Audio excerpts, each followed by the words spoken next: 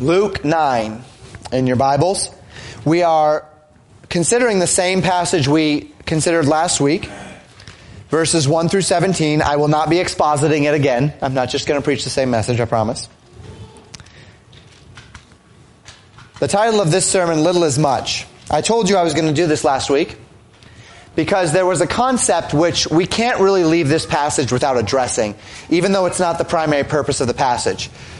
We spent some time in our morning series recently considering the elements of the Christian faith that seem somewhat paradoxical. The paradox that to be greatest, we must become the servant of all. The paradox that the man of humility is the man who will be most exalted. Tonight we find another principle that we might file under the category of paradox. It's one that we're going to take and trace through Scripture. So we're not necessarily going to rest in Luke 9 tonight.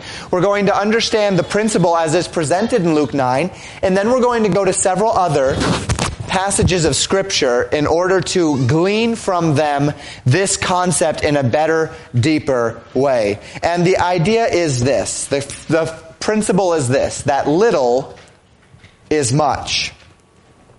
That God does not need the best resources in order to create the best outcomes. And this is what we're going to consider this evening. That God does not need the best or the most or the greatest resources in order to create the greatest outcomes. Now the inspiration for our study this evening is in the passage that we exposited last week.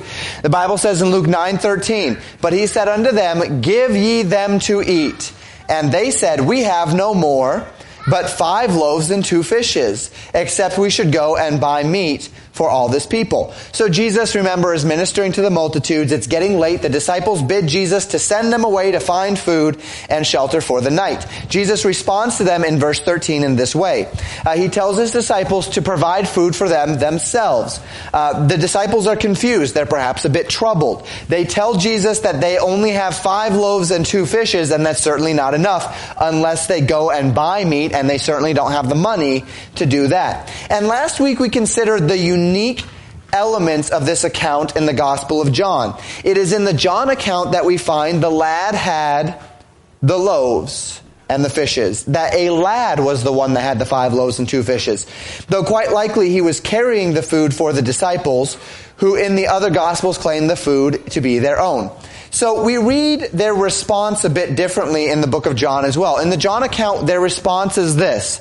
There is a lad here, which hath 5 barley loaves, John 6 verse 9 by the way, which hath 5 barley loaves and 2 small fishes, but what are they among so many? And I love the way they tell it there, because this gives Jesus this great opening, right? What are 5 loaves and 2 fishes among so many people? And I could just kind of think in my glorified imagination of Jesus smiling and saying, little is much. Little is much with God. See, what they're telling Jesus is that it's physically impossible to feed that many people with that little food. It's physically impossible to take that little amount of food and feed that many people. And that is indeed the point, isn't it? They don't have much. But Jesus was able to take the little that they had and multiply it supernaturally, making their little much, making their little great, and more than enough to accomplish the work that Christ had called them to accomplish, even though it asked far more of them than they could possibly have given. Isn't that amazing? That the little that they had was enough, was more than enough to accomplish the work that Christ had called them to accomplish, even though it asked far more of them than they could possibly have given. And this is what we're going to talk about this evening. We're going to view several examples of how God can take the little that we have and make it much. And in doing so, we're going to then consider what God can do in us. What God can do in you. You might be little.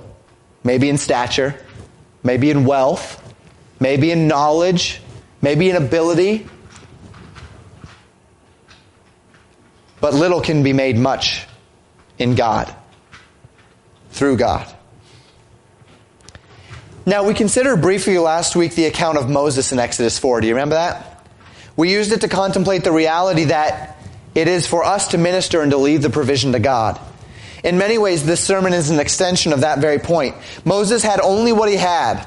He didn't think it was enough. He said, I'm slow of speech. He said, they won't believe me. He said, all of these things. He said, I don't have enough. And God said, I don't care how much you have. If I'm sending you to do it, you have enough. And I'll fill in the gaps. I'll make up the difference. Where God leads us, we can trust Him to provide.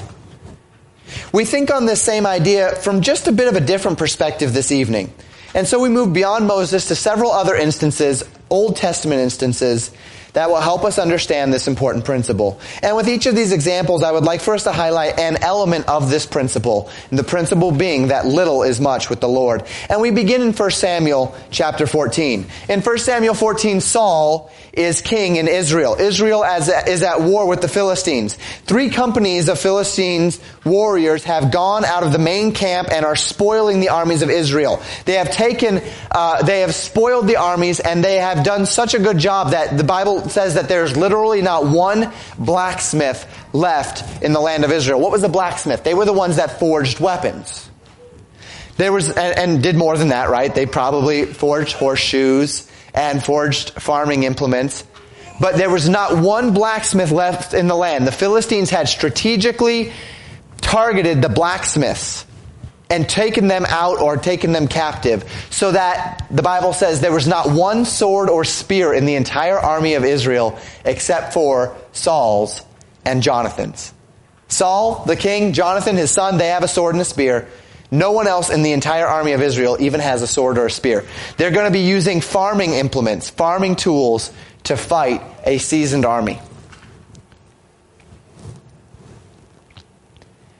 Most of the people had axes, hoes, pickaxes.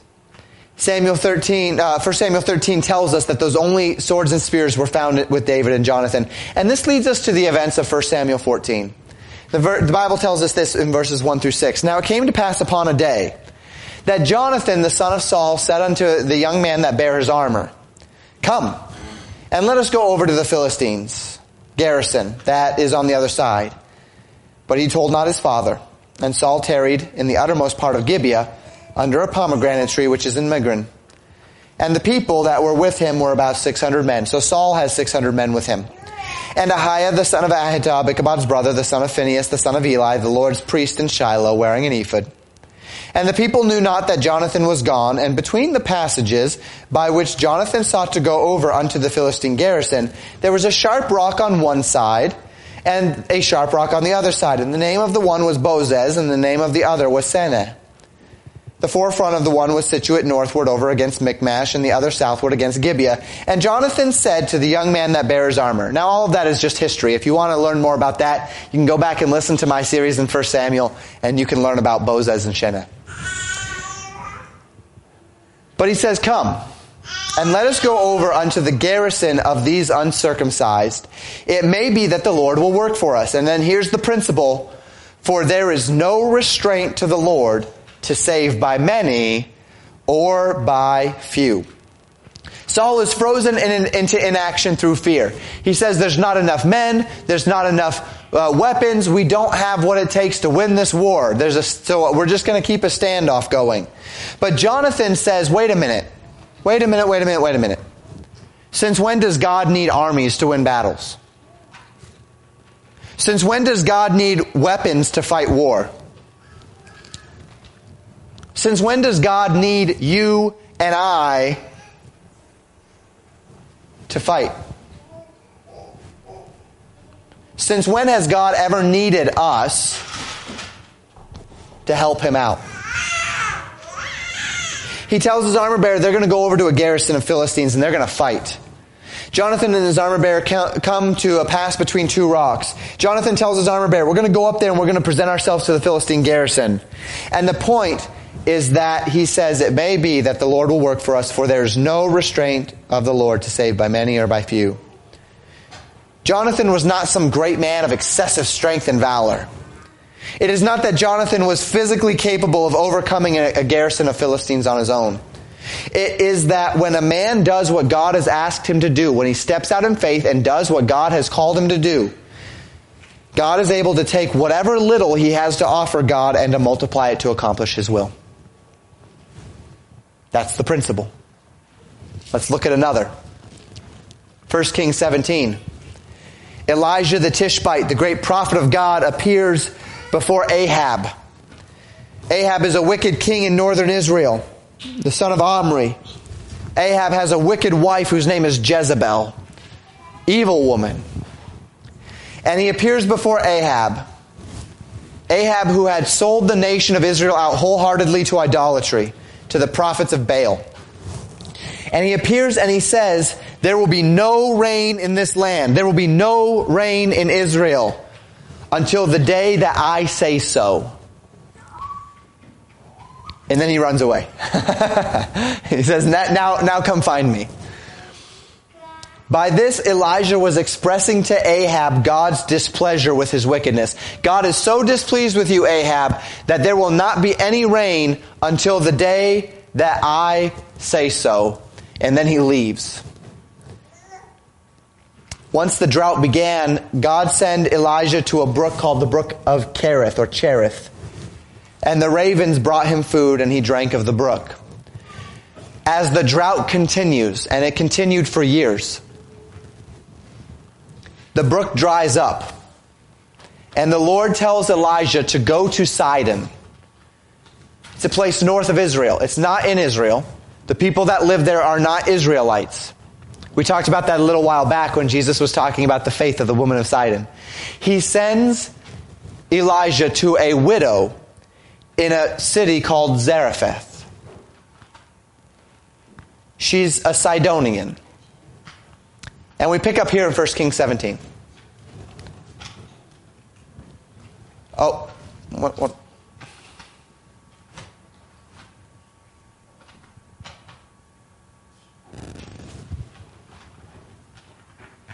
No, we don't yet.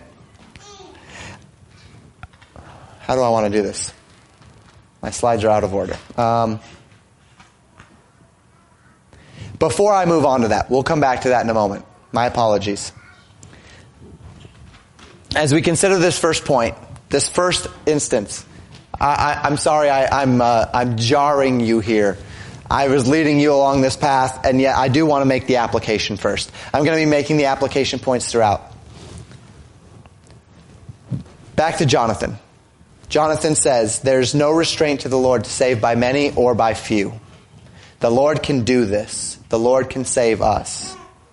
The point, and this will be our first point this evening, is where God leads you, your little will become much. Where God leads you, your little will become much. I'm not good enough. I'm not smart enough. I'm not old enough. I'm not experienced enough. I'm not strong enough. Some or all of these may be true. It's quite possible that you don't have what it takes to accomplish the will of God. You don't have the charisma to gather followers. You don't have the leadership to guide others. You don't have the capacity to administer. You don't have a talent for speaking. You don't have all the answers, but you know what? It doesn't matter. Because God has never led a man into a calling which he has not also enabled him. You don't have what it takes to accomplish the will of God, and that's wonderful because God doesn't need you to accomplish his will. God needs you to be willing to serve so that he can accomplish his will through you. He wants to use you to accomplish his will. But you still need to give. You don't have the talent for public speaking, but if you'll step out and speak, God can bless it. You don't have the charisma to lead, but if you'll step out and lead, God can bless it. God can take the little that you have and make it much when it's his will to do so. And we're not just talking about courage to say evangelize or to step out and minister in the church in some way. What about you as a parent? Have you ever felt inadequate as a parent? The parents in this room, I sure have.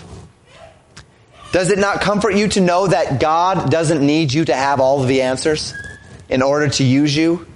Does it not comfort you to know that if you have just a little and you give it to the Lord, that he can take that little and make it much as a parent? What about you as a provider?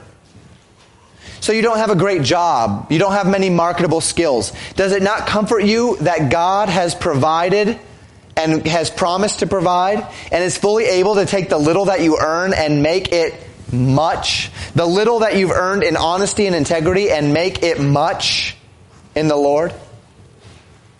What about you as a friend? Maybe you're not a people person. Maybe you're not a great friend to others. You aren't one of those that has all the right words at all the right times. Can you comfort your heart in knowing that to whatever degree God has chosen you to be a friend to one in need, that the little bit that you do have as a friend is enough and God can take that little bit and multiply it and make it much for the Lord? What about you as a busy man or a busy woman? Maybe you have more on your plate than you feel you can handle. More is being asked of you than you think your time can allow.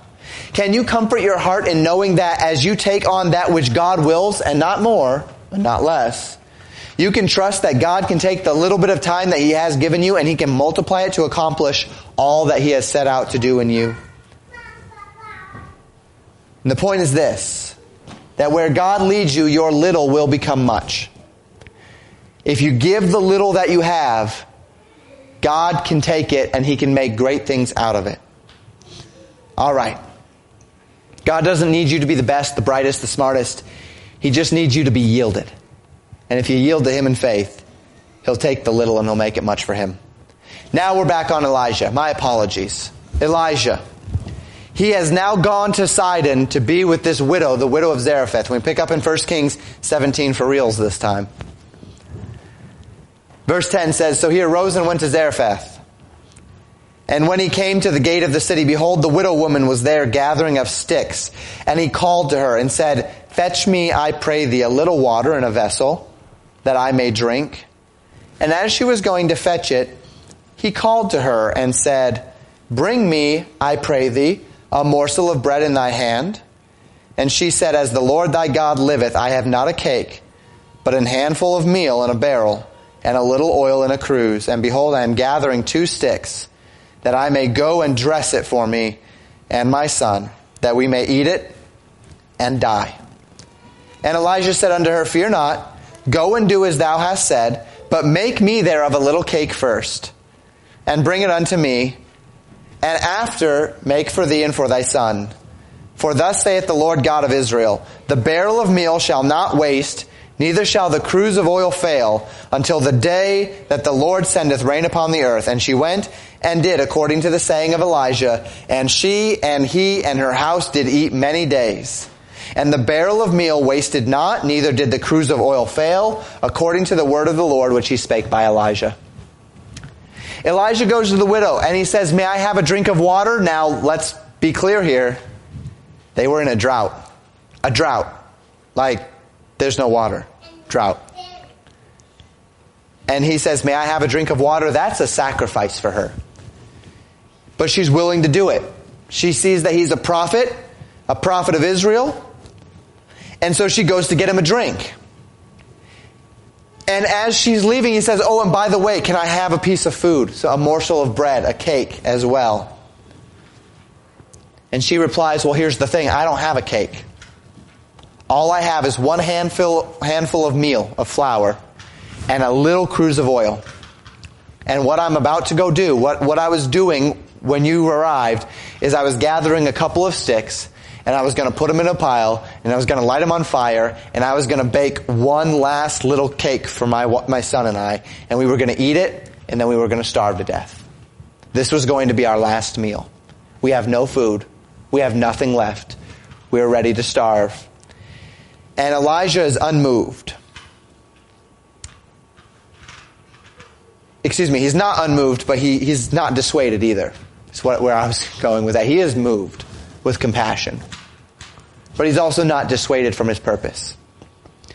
He tells the woman that if she will make food for him first, he says, I get it. But if you will first make food for me, if you will step out in faith and do this thing, if you will give of the last that you have to the prophet of the Lord has promised this, that meal that you have in that little jar, and that cruse of oil that you have right now that was going to make your final cake before you die, you will not run out. You will not run out of oil, and you will not run out of meal until the day that the drought ends. Now, this woman has a choice right here, right?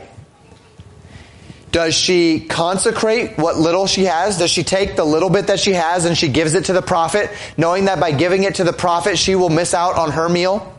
She will give what she has to him, to the Lord? Does she give it to him even at the expense of her own child? Believing that somehow this prophet will be true? Or does she keep it for herself? The choice was hers because the prophet is asking for her to step out in faith. And of course, as we've mentioned several times over the past few weeks, the blessing does not precede the faith. Faith precedes blessing, right? So she does it. In faith, she gives the little that she has on the prophet's word that if she takes the little that she has and she gives it to the Lord can make it much. She used the very last of what she had for the Lord.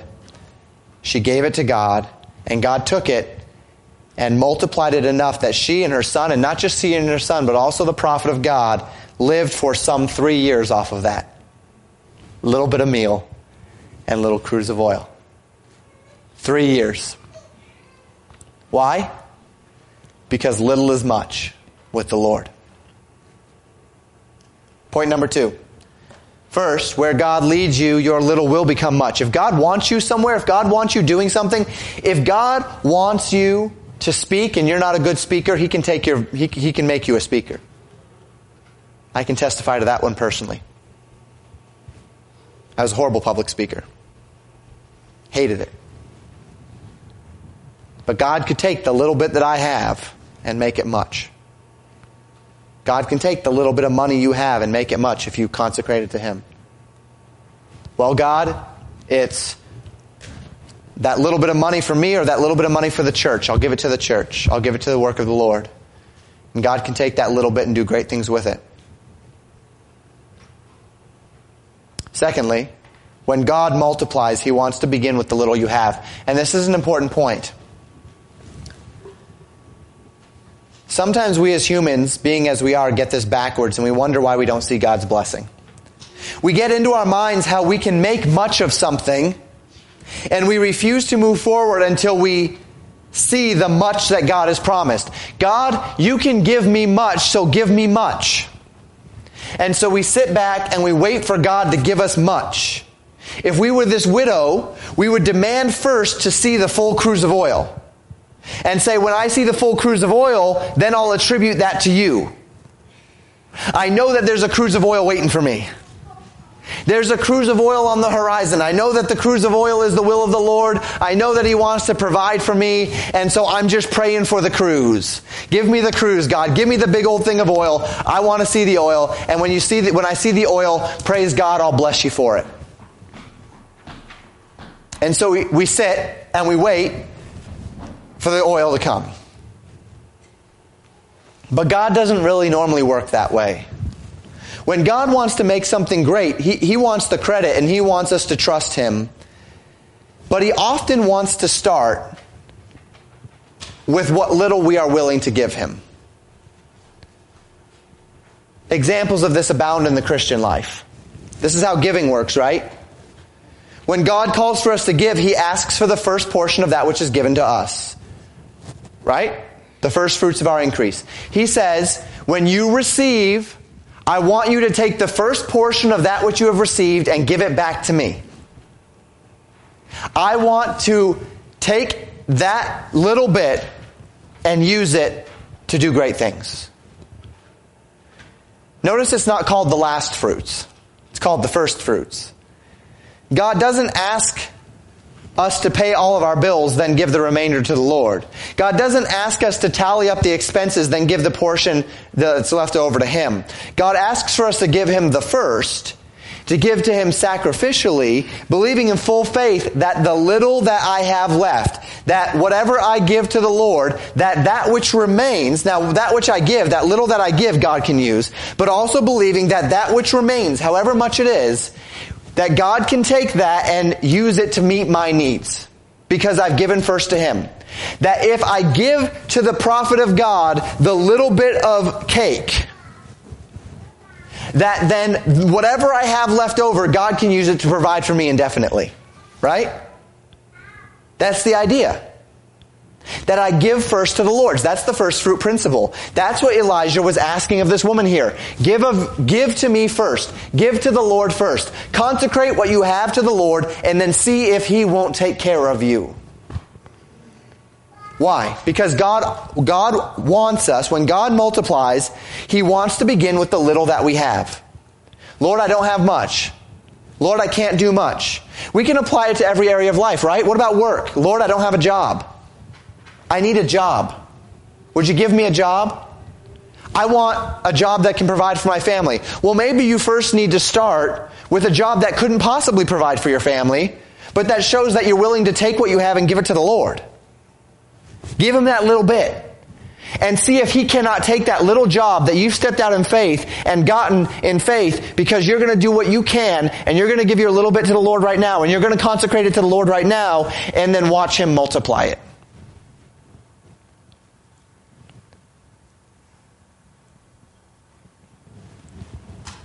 You worry about feeble talents that perhaps aren't enough to lead a ministry. I worry about that. God, I'm just me. Here's this church.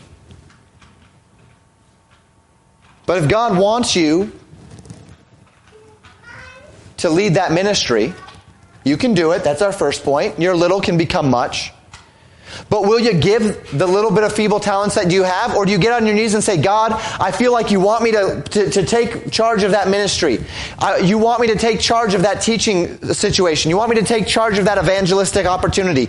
You want me to take charge of that. And I feel like you want me to do that, but I'm not equipped. So when you equip me, then I'll step out and do it. Well, wait a minute. What if God wants you first to give the little bit that you have? Step out and do it, and then he'll equip you. See, that's more along the lines of how God works. And why? The reason why is because God doesn't want you to do the ministry. God wants to use you to do the ministry. God doesn't want you to provide for your family. God wants to use you to provide for your family. God doesn't want you to pay pastor's salary. God wants to use you to give pastor a salary. God's doing it. He's using you as you take your little and allow God to make it much. The list could go on.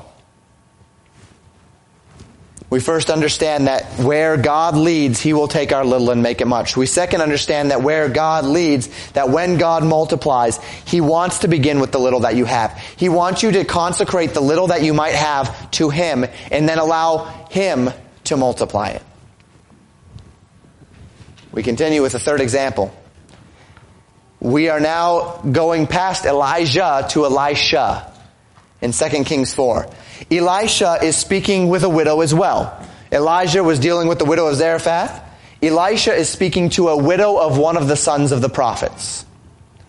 The sons of the prophets were a group of men that were dedicated to learning of the Lord. Generally speaking, they did a lot of singing. They were men who were trained to serve the Lord and to serve the tabernacle. This woman is a widow of one of these prophets. These sons of the prophets, they were called. And she's distraught because when her husband died, he left debts. So many debts, in fact, that when the creditors came to call in those debts, she could not pay them. And so they were going to have to take her two sons and sell them into slavery to pay off her dead husband's debts. And she's deeply distraught Because now she didn't just lose her husband, but now she's going to lose her 2 sons to slavery in order to pay off this debt. And this is where we pick up in 2 Kings chapter 4, verses 2 through 7. The Bible says this, "And Elisha said unto her, What shall I do for thee? Tell me, what hast thou in the house? What can you offer that the Lord can use?" And she said, "Thine handmaid has not anything in the house save a pot of oil." Then he said, "Go and borrow thee vessels abroad of all thy neighbors, even empty vessels. Borrow not a few. And when thou art come in, thou shalt shut the door upon thee and upon thy sons, and shalt pour out into those vessels, and thou shalt set aside that which is full." So she went from him and shut the door upon her and upon her sons, who brought the vessels to her. And she poured out. And it came to pass, when the vessels were full, that she said unto her son, "Bring me yet a vessel." And he said unto her, "There is not a vessel more," and the oil stayed. Then she came and told the man of God, and he said, "Go, sell the oil, and pay thy debt, and live, thou and thy children of the rest." So Elijah, this woman says, "Look, I'm in trouble. I don't want to lose my sons." Elisha says, "What do you have? What do you have that God can work with? What little do you have?" She says, "I've got a pot of oil." Oil was worth something. She says, "I've got 1 pot, but it's not nearly enough." Elijah says, "God can work with that. Go and borrow every empty pot, every empty vessel you can possibly find. Borrow them all, not a few, everyone. Shut yourself in your house and begin pouring." So she does it. She begins pouring. And the oil just keeps coming. She pours, 1 vessel fills up. She pours, another vessel fills up. She pours, another vessel fills up. Until she gets to the end and she says, "Bring me another vessel." And the sons say, "We don't have any more left. We have filled up every single vessel out of that 1 pot." And then she goes to the man of God. She says, "This happened." And he says, "Take the oil and sell it. First pay off the debt, and then whatever is extra, live off of that. You and your sons, live off of that. Live off of the extra. Live off of the excess money." So in this instance, God provided enough not only for her to pay off the debt, but also then for her to live. Here's another account of little that is made much, right? She has very little left. She's desperate. She has no money. She appeals to God. And in this case, the question is not whether she's willing to give of the little she has, because she knew full well that the little she had could not measure up to the need. In this case, the question was, how much faith did she have in the ability of God to take the little that she had and make it much? The prophet told her exactly what would happen. She would get the vessels, the oil would fill all of those vessels. So in this case, the question is, how much does she believe it? Not does she have faith, but what are the limits to her faith? Third point. So first, where God leads, your little will become much. Where God multiplies, or when God multiplies, He wants to begin with the little you have. Third, the limit of God's multiplication is His will or our faith. His will or our faith. In the case of the woman, there was a goal in mind. She needed enough money to sell it, to pay off her debts, and to live off of. Now, I've heard messages before that ask us why she had the number of vessels she did. I've heard messages before that disparage this woman a little bit, saying that if only she'd had enough faith. She gets to the end and she says, "Bring another vessel," and the son says there's no more vessels, and the pastor asks, "Well, why didn't she have more vessels? If she only had more faith, she would have gotten more vessels." The oil of God's blessing didn't stop because it ran out. It stopped because they ran out of vessels. And that's true. And in one sense, yes. If they had acquired more vessels, it's quite likely that they would have filled them and had more oil. But we don't know if this woman had already done that, do we? For all we know, this woman borrowed every single vessel within 10 square miles. She probably didn't. Right? 10 square miles was not something you traveled back in those days, regularly at least. So, but for all we know, she had borrowed every single vessel in town. We cannot say that she could have found more vessels even. What we do know is that every vessel that they had was filled, and that the proceeds from the oil was enough to accomplish the goal that had set out to be accomplished, which was to save her sons from being sold into slavery and to provide for their needs. God's will was done, mission was accomplished. And as we translate this into our lives, let's consider a couple of ideas. First, we need to remember that God's will is the constraint by which God takes our little and makes it much. In other words, when I give my first fruits unto the Lord, in faith believing that God can take the little that is left over, whatever amount I have left over after I give to the Lord, and use it to provide for my family, I should not necessarily expect that because I gave my first fruits to the Lord, I can go out and buy an $80,000 vehicle. Because after all, God makes my little much, right? So I'm just going to go buy myself a really expensive vehicle and a really expensive house because, hey, I'm giving my first fruits to the Lord, so I'm entitled to this. This is the much that I want out of the little. It doesn't work that way. He will meet my needs. He will give me what is sufficient. He may bless in such a way to give me more than that. But the point of my giving little in any context is not to manipulate God into giving me more.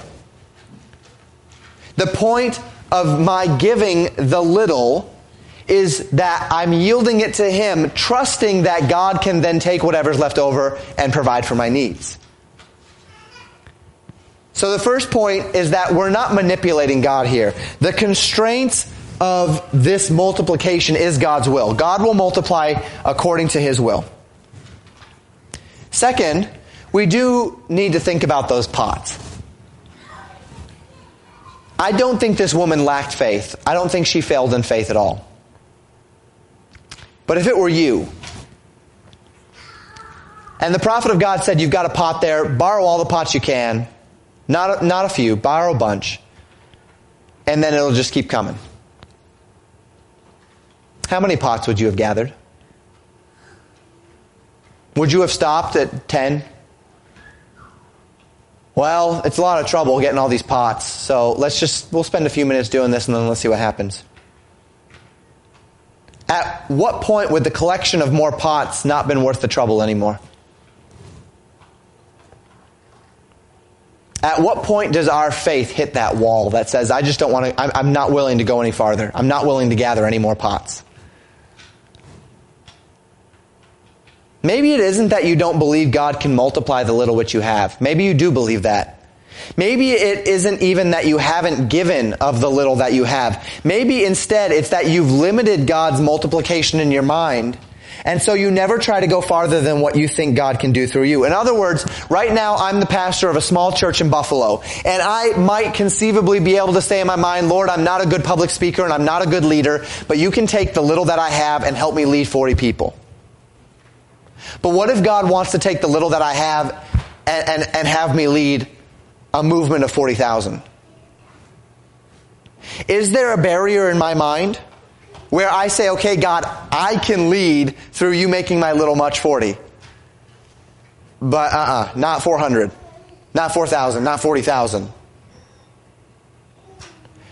You can take the little that I have and help me write a pamphlet, but not a book that can touch the world for Christ. You can take the little that I have and I believe it. I believe that you can provide for my family, but not for my family and then the needs of others as well. Have we put up barriers in our mind where we feel like, yes, God can take the little and make it much, but there still is a limit to how far we feel like God can take it, how far it can go? God doesn't need us to accomplish His purposes. He wants to use us that He may bless us while accomplishing His purposes. God doesn't want us to make little much. He wants to use us. God doesn't want us to be the blessing. He wants to use us to be a blessing. God doesn't want us to have the skill, us to have the strength. He doesn't want us to see a little be made much so that we can do things for Him. He wants to take what we have and use it so that He can bless others, so that He can minister to others through us. He wants to use us. One more example from the Old Testament today. 2 chapters after this in 2 Kings. The king of Syria has been trying to destroy the nation of Israel for some time. But his plans were always thwarted. And he was so frustrated that he was convinced that there was a spy in his court. He said, somebody in this court is a spy, is a traitor, and I know it because every time I make a plan, it's like the king of Israel is 2 steps ahead of me. When I go, he's already gone. And every place I try, he's already ahead of me. And his servants say, well, sir, there's actually not a spy in your courts. There's a prophet in Israel. And not only does he know what you're saying right now, but he knows the thoughts in your bedchamber. He knows the thoughts you're thinking in your bed. There's no way you can save yourself from him.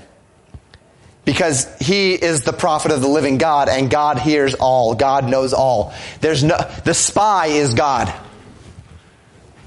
And there's not a whole lot you can do about it. He says, yes, there is. I'm going to go kill that prophet. So the king of Syria mounts a campaign to kill one man. He gets his entire army together to kill one man. And the Bible says that he surrounds the city where Elisha is staying. And we pick up here in 2 Kings chapter 6, verses 15 to 17. And when the servant of the man of God was risen early and gone forth, behold, an host compassed the city, both with horses and chariots. So the servant, they come out, I believe it was Dothan where they were. They come out, and he's like, oh yeah, I'm going to go get some water from the well. And the entire city is surrounded by chariots.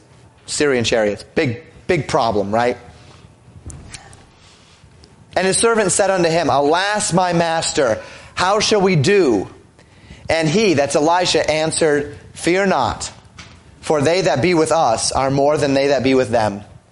And Elijah prayed and said, Lord, I pray thee, open his eyes, that he may see. And the Lord opened the eyes of the young man, and he saw, and behold, the mountain was full of horses and chariots of fire round about Elisha.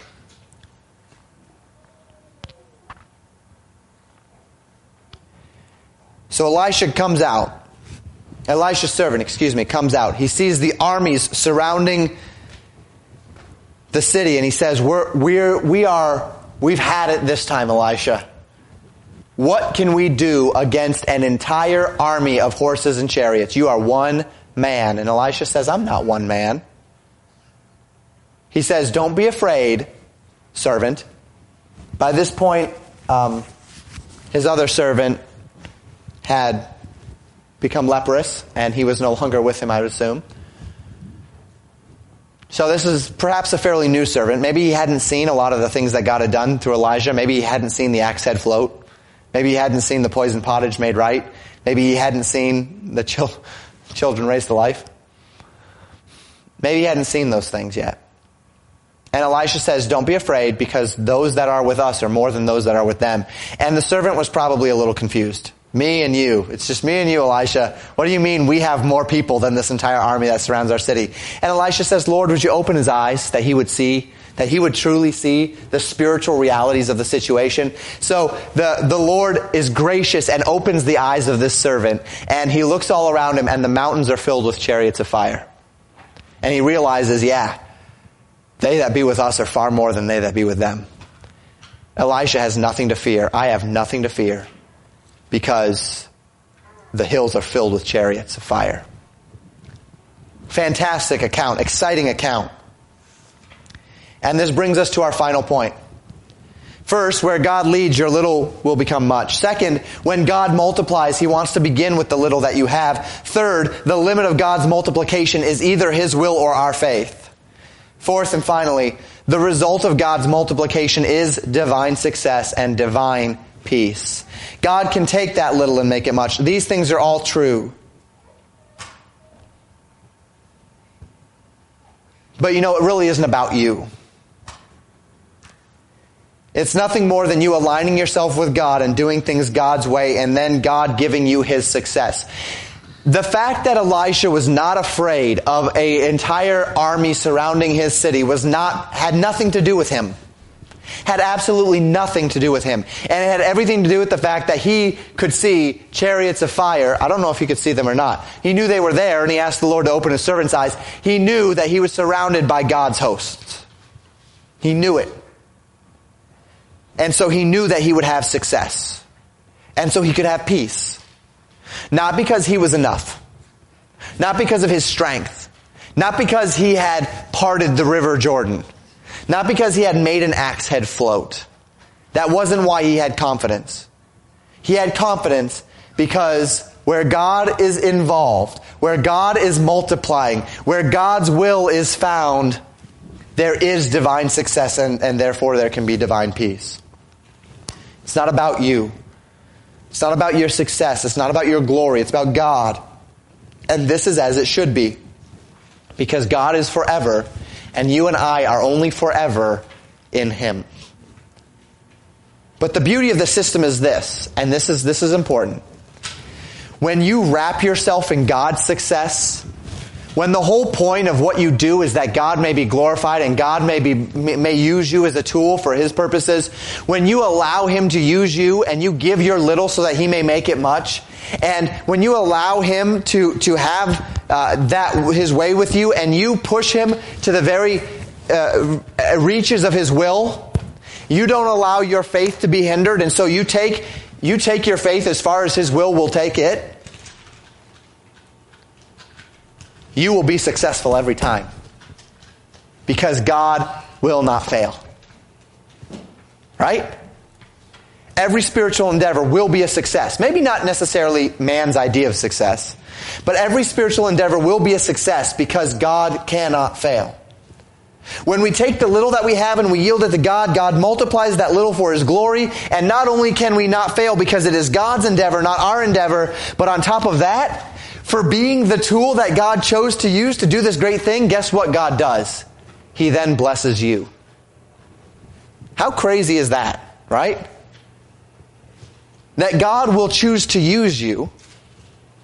And it's not you, it's Him. He just asks for the little that you've got, and He'll take it and He'll make it much. And then on top of all the little, the making of much from the little, He then says, oh, by the way, because you let me use you to take little and make it much, and I've found success through you, and my work has been accomplished, and my will has been done, here's blessing. Here's reward.